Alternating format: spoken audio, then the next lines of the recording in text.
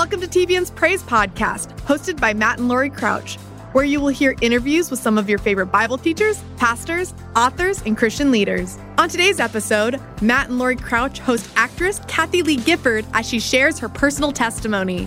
Listen in as Kathie reveals the impact God's love can have in your life, and be encouraged that no matter your level of worldly success, God's love is what matters most.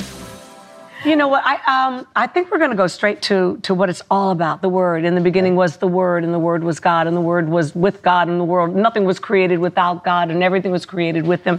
And the Word became flesh and dwelt among us. That Word has a name, and it's Yeshua. It's Jesus. And I wrote this book about a year, came out I think in March of last year, thinking that maybe 10 people would buy it. And that's when my mother was alive, and she'd buy all 10. And but can you believe what it's done? No. I wrote it with this amazing rabbi, a Messianic rabbi named you've had him on the show, Rabbi Jason Sobel. And his knowledge of the Word. What I love about the rabbis is they take you 10 layers deeper than anything you ever learned in Sunday school and then even church today. Where did your passion for the Word come? When I met Jesus, I wanted to know Him better. I was 12 years old.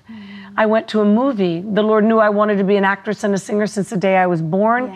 And how sweet of the Lord to meet me actually in a movie theater. It wasn't in a church. It wasn't in by this a pamphlet. It wasn't. It was. I saw a movie called The Restless Ones that the Billy Graham organization had put out. First time that anyone had made a faith-based film, basically, that wasn't The Robe or 10 Commandments and that kind of stuff. But I mean, a faith-based organization made one for the purpose of evangelism. And Billy got a lot of flack for it at the time because, there's so much bad teaching that, that God, Jesus, like the devil lives in a minor chord. So jazz is bad. Wine is not fermented, so drinking is bad. And that we can't go to movies because, and Billy was one of the first ones who realized, wait a minute, the airwaves are owned by God. God owns everything that He's ever created. We gave it over to the enemy. But no, we're going to take it back. And look at his crusades. My sister and my mother came to know the Lord through his crusades on TV. I came to know Him because he had the vision and the courage to say, wait a minute, I'm going to make a movie. I'm going to bring people that won't go to church, won't turn on one of my crusades on TV. I'm going to make a movie and he never would have known that a little 12-year-old girl on the cusp of womanhood would be sitting there in the dark watching this movie and making a decision that I don't want the world's way. I want God in my life. I want to partner with Him. I felt the Lord speaking so clearly to my heart. And I didn't hear Him audibly, but you do in your spirit. And He said, Kathie, I love you. And if you will trust me, I will make something beautiful out of your life. Beautiful. And He did. He has. So the fun part about today's broadcast is you're on Christian television. Yes. We love Jesus, and you can say whatever you want to. Okay? That didn't stop me at NBC. Well, I was about to say you spent decades doing television. So when did you first, what was your first TV gig? We know what your last one was. What was your first one? My first one was when I was quite young, and I'd won a contest to who could raise the most money for muscular dystrophy. And I won $58.52 by having a carnival in my backyard. Nice. And I went on with Willard Scott on NBC's WTTV in Washington, D.C. And it didn't change my life in any way, but I felt very comfortable. and then my first big break was in 1977 on Name That Tune, when I was the La La girl on that show. When did you get into daytime television, a la Kathie Lee and Well, Regis? when I started in 1982, I moved to New York for what I thought would be 1 year to do Good Morning America.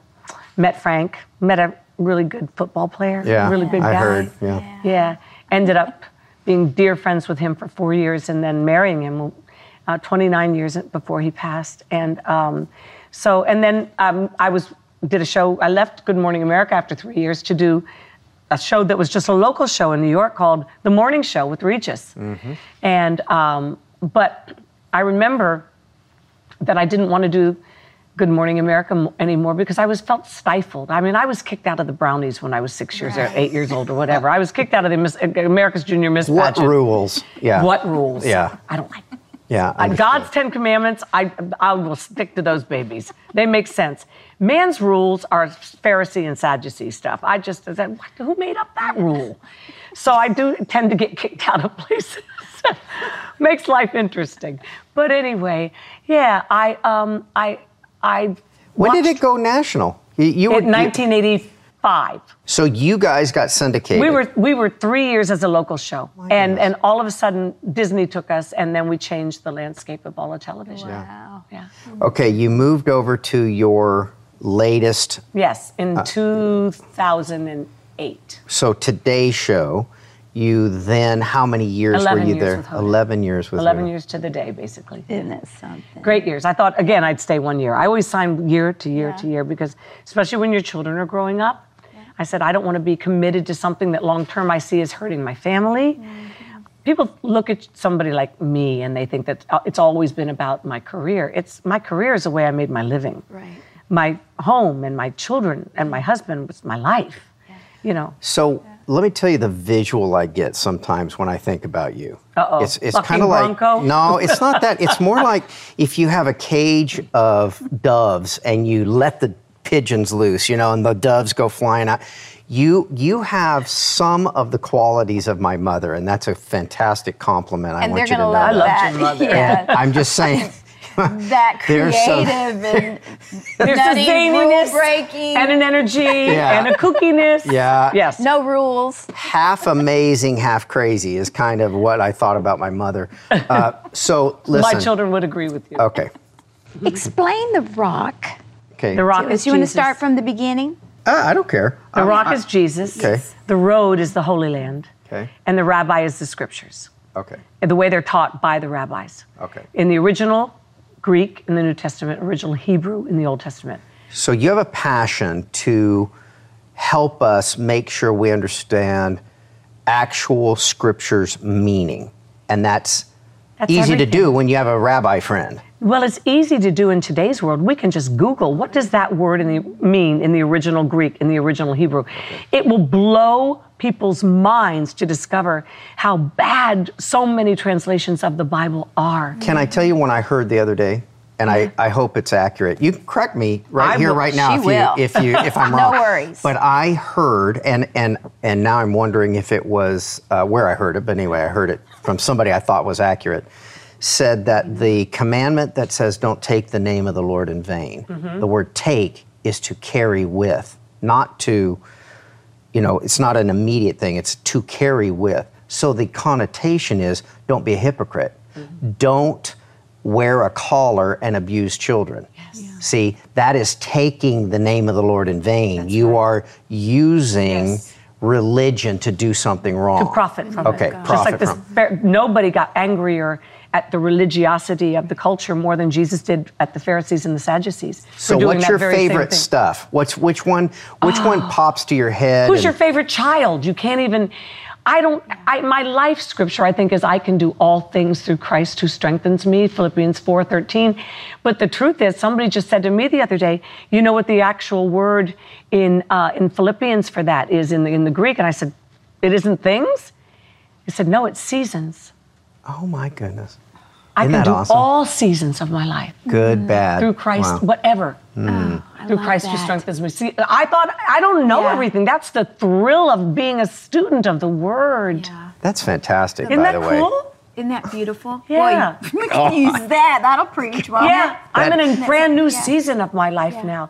This is a glorious and joyous Why one. do you say that? All kinds of reasons. I have Why? a new life here. I have a new community, a Yeah, new... what all is new in your life, Lots, Kathy Lee? and we'll get into it as we unpack the scriptures.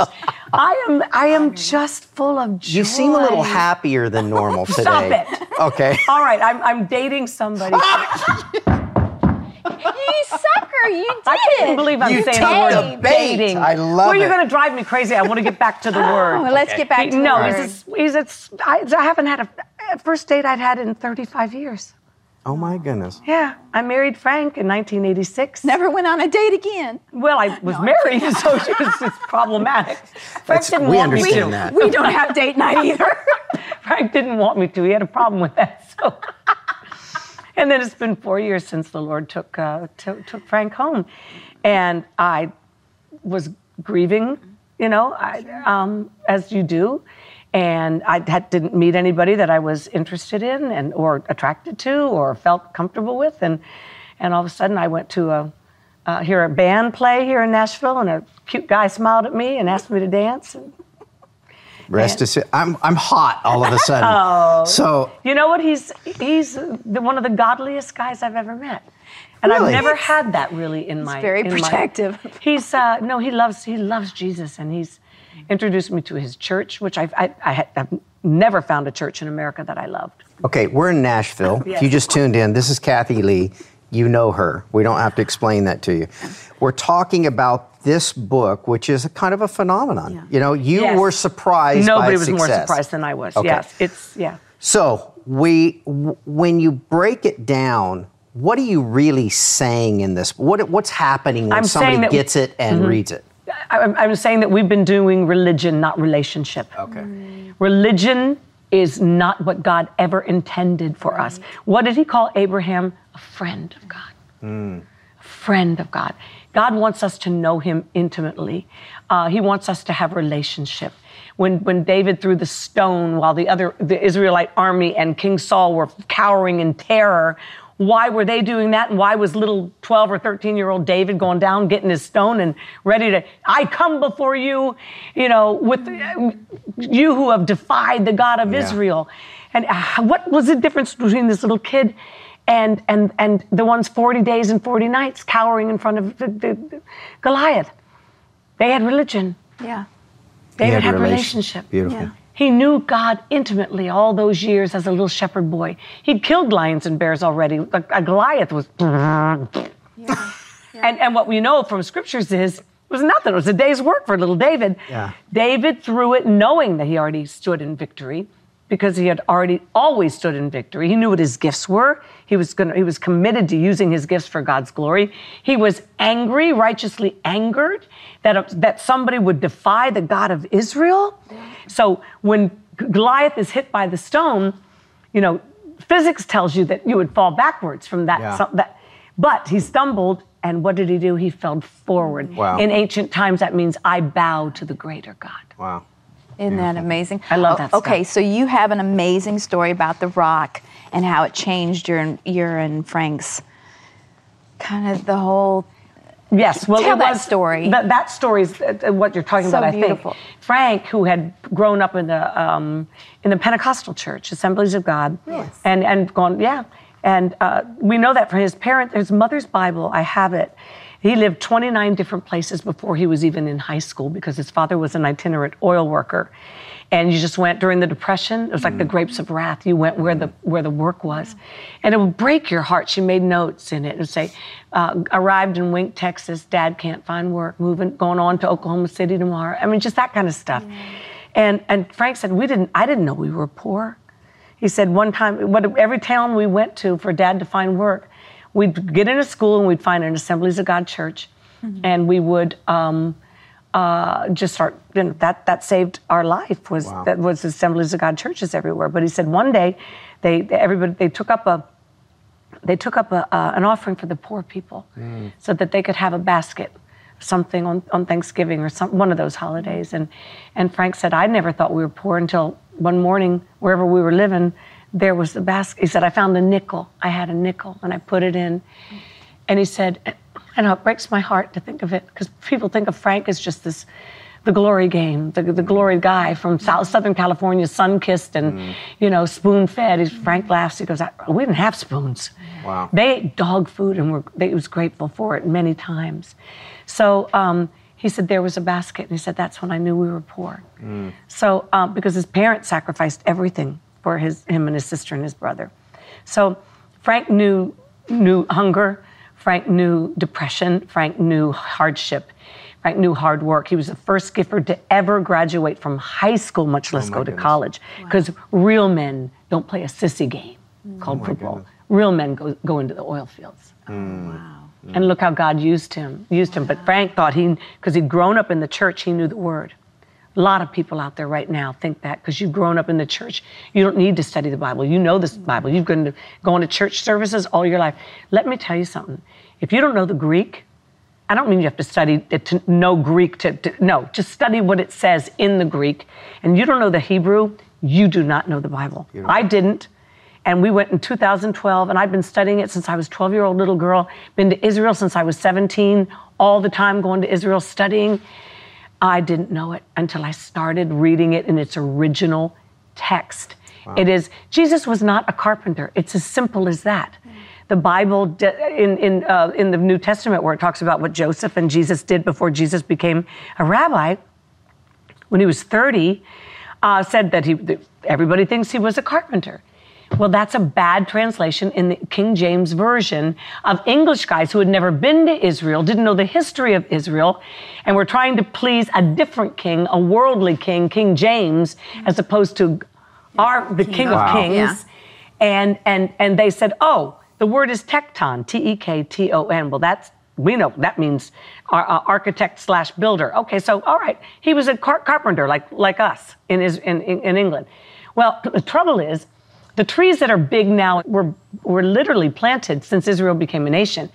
Israel is a desert. All right. It's a desert. And there were no buildable trees in 1st century AD. We know that because Scripture tells us that all of the timber for all of Herod's construction projects were taken from where? The cedars of Lebanon, cut down, brought into, made into rafts, floated along the Via Maris, along the Mediterranean Sea, that beautiful coastline, taken down to Joppa, which is now modern-day Tel Aviv, taken apart and then carried overland to Herod's various construction sites.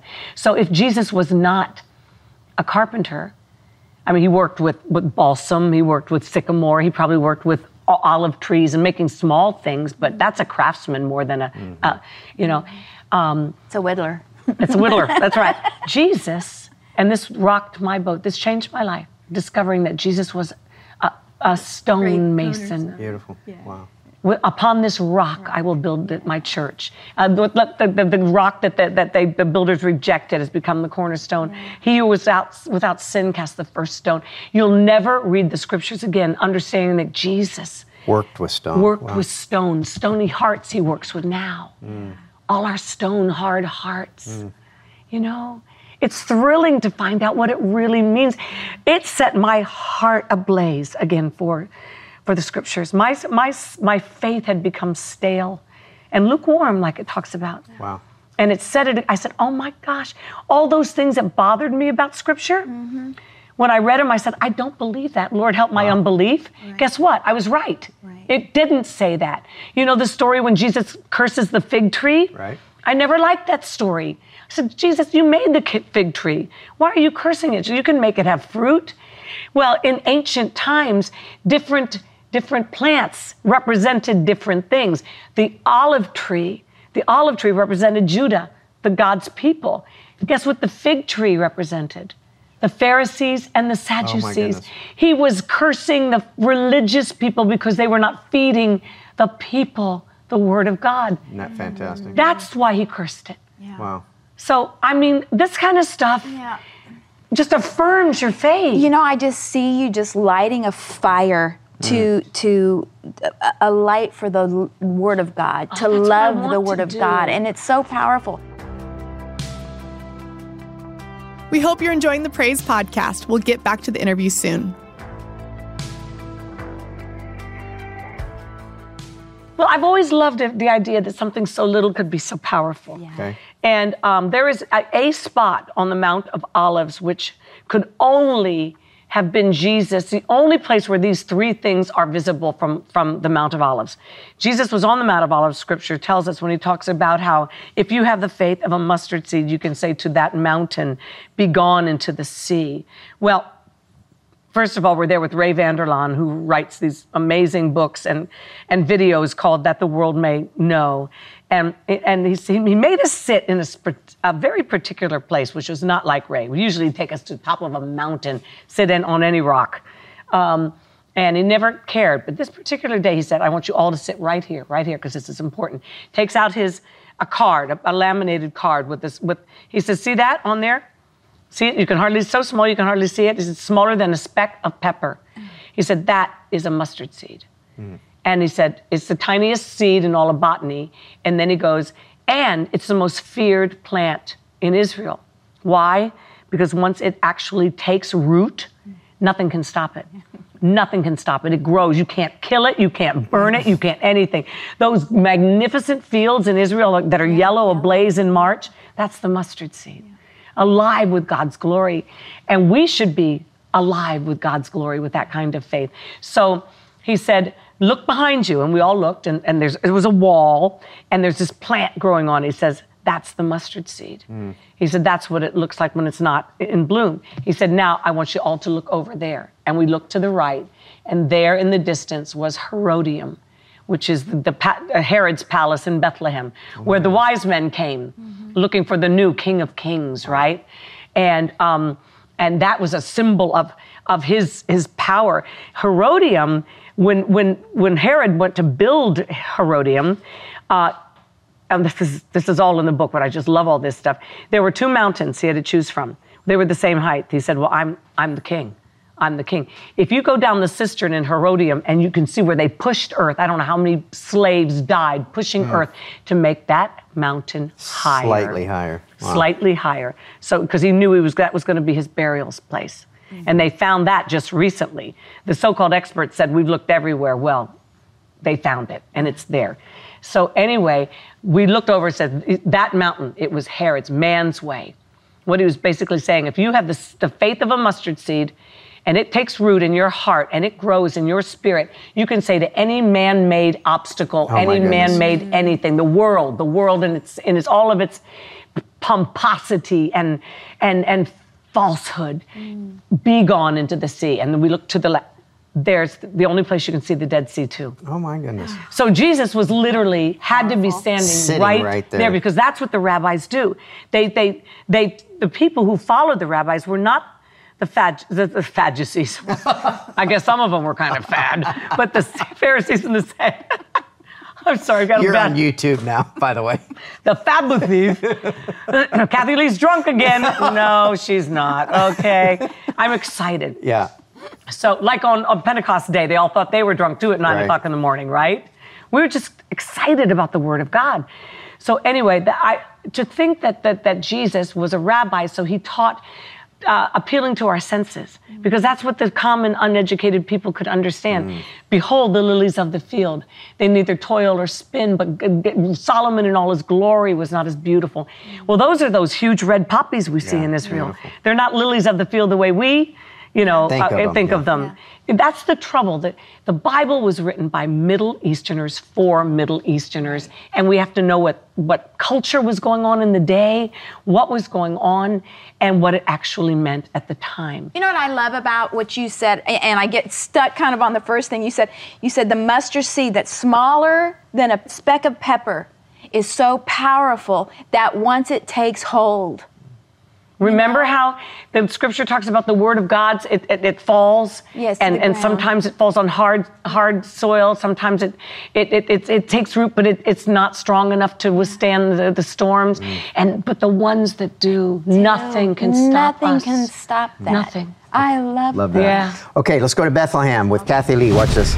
One of the most thrilling things about coming to Israel, the Holy Land, and studying in the rabbinical way is discovering just how wrong we've been in the past about how things actually were in the days of Jesus.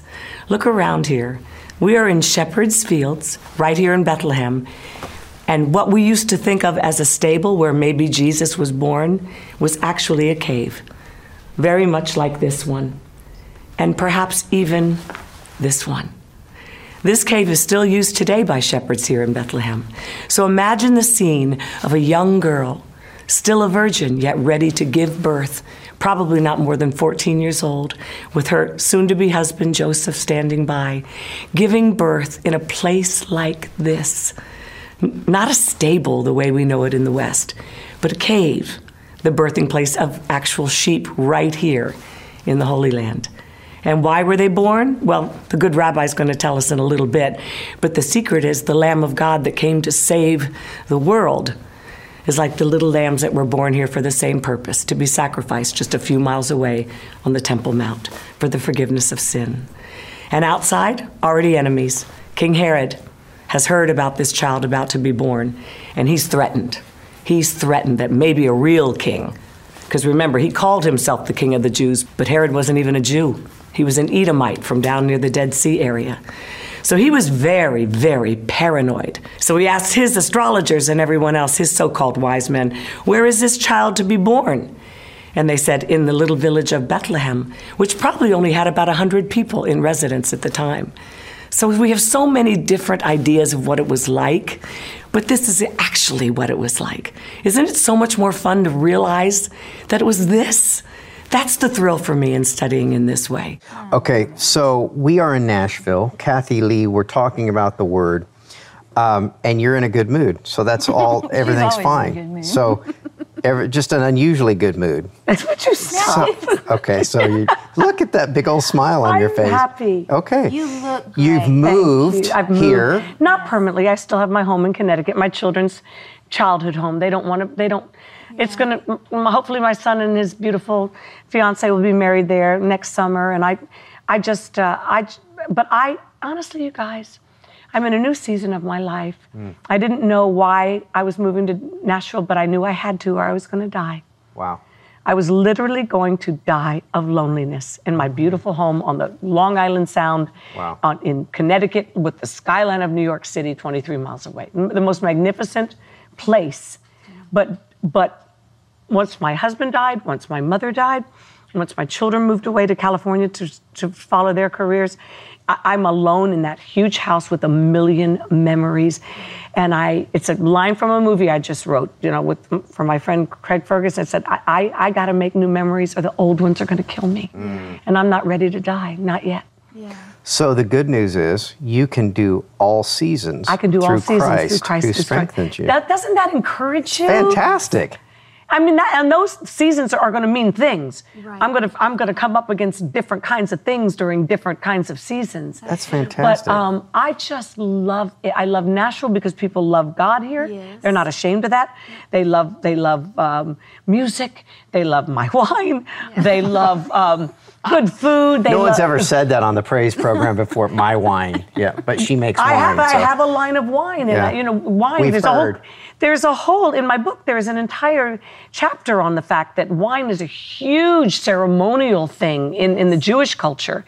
And in Europe, where I was born, it is. And we're the ones that are just, don't understand that there's been, culturally, wine has been in every civilization since somebody learned how to ferment a grape. Right.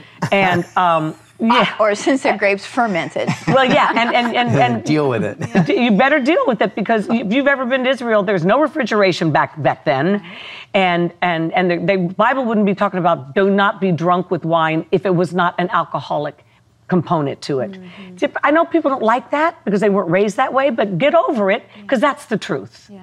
And the truth is what sets us free. The truth, not culture, not our traditions, not what we've been taught, not because the King James Version is the divinely. No, no, it is not. I get more people angry at me, and I don't care. It's she not. Gets more like you think Jesus every said, second, doesn't she? No. I just figured something out. True. You're a blend between my mom and my dad.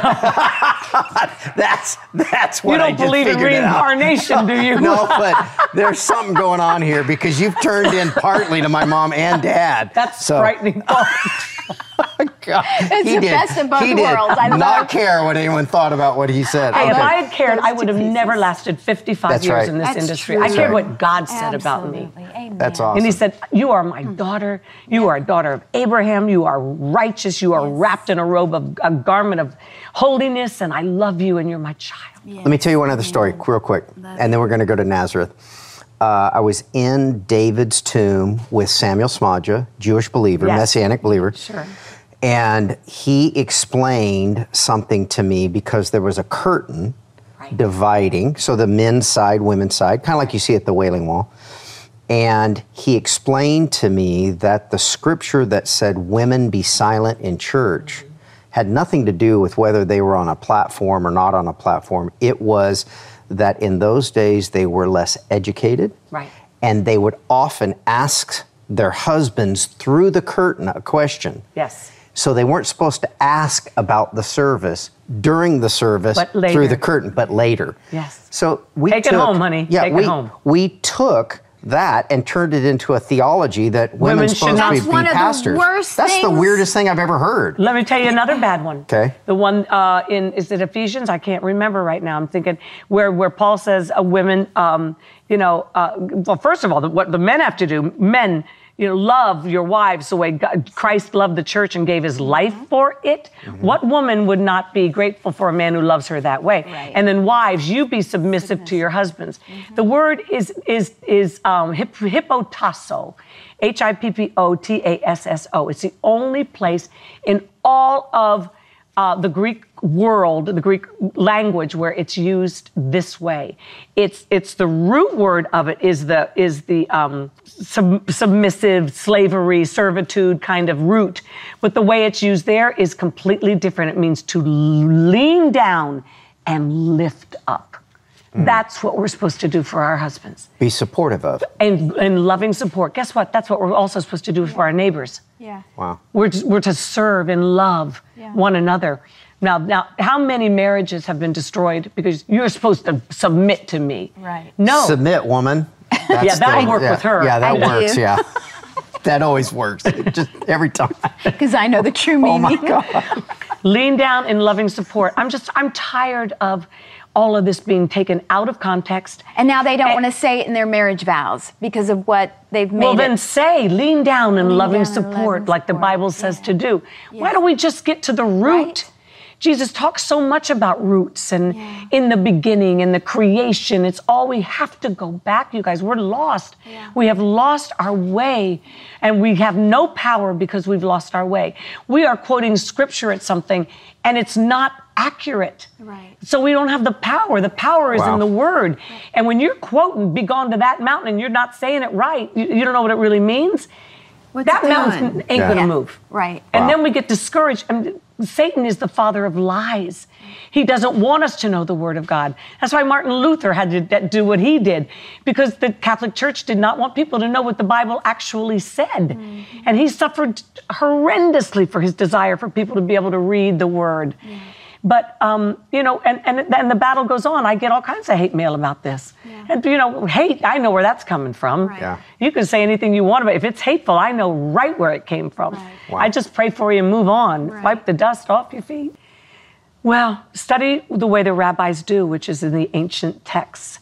Okay. The two languages that God, in his ultimate sovereignty and wisdom and just perfection, chose to have his word written in are Hebrew and Greek. Of all the existing ancient languages today, the only two that have never changed through all of time, Hebrew and Greek. Isn't that amazing? Hebrew and Greek. Of course, they change vernacularly, or colloquially, but they don't change. Look at the Dead Sea Scrolls. Yeah. Isaiah, from that they found in the Essenes that they'd written in the Dead Sea or the Dead Sea Scrolls, Isaiah has never changed. Not since, I think, was it 700 years before Jesus came, Isaiah? Amazing. I think that's right. I'm not sure.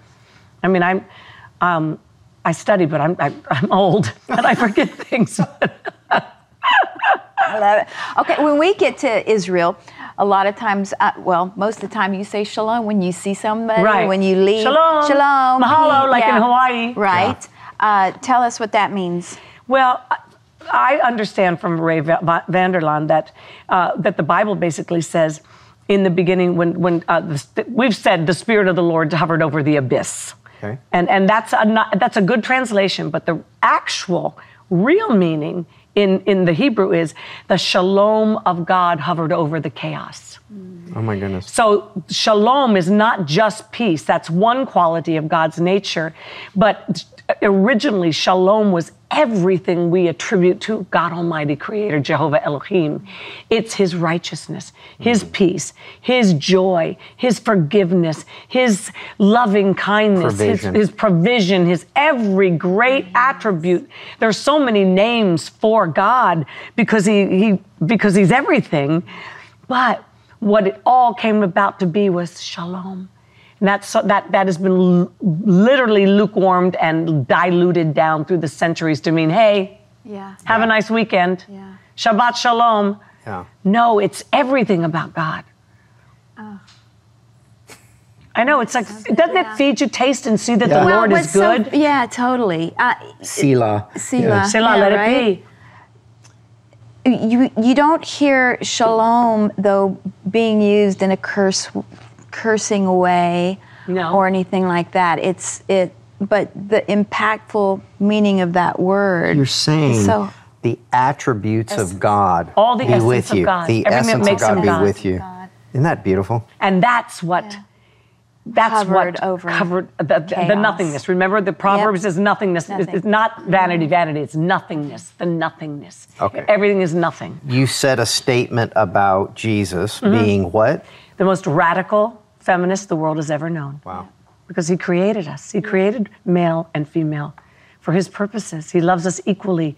For Jesus to call women daughters of Abraham, they would have put him up on a cross for that. Right. He gave them equal value. He gave them equal value, called them co-inheritors of his kingdom. What? A man could just go, I divorce you, I divorce you, I divorce you. No rights, no money, no alimony, none of that stuff. Just you're done. The law said, you're done. Jesus said, no. She's a child of mine. She's equal to you. Equal to you and you, Joey Buttafuoco. Yes, she is. Don't know where that came from. What? There she goes. I was going to say. You did not just say. Oh my God. I know, I'm sorry. You can edit that out. No, we want to leave that in. It just represents a certain kind of man to me.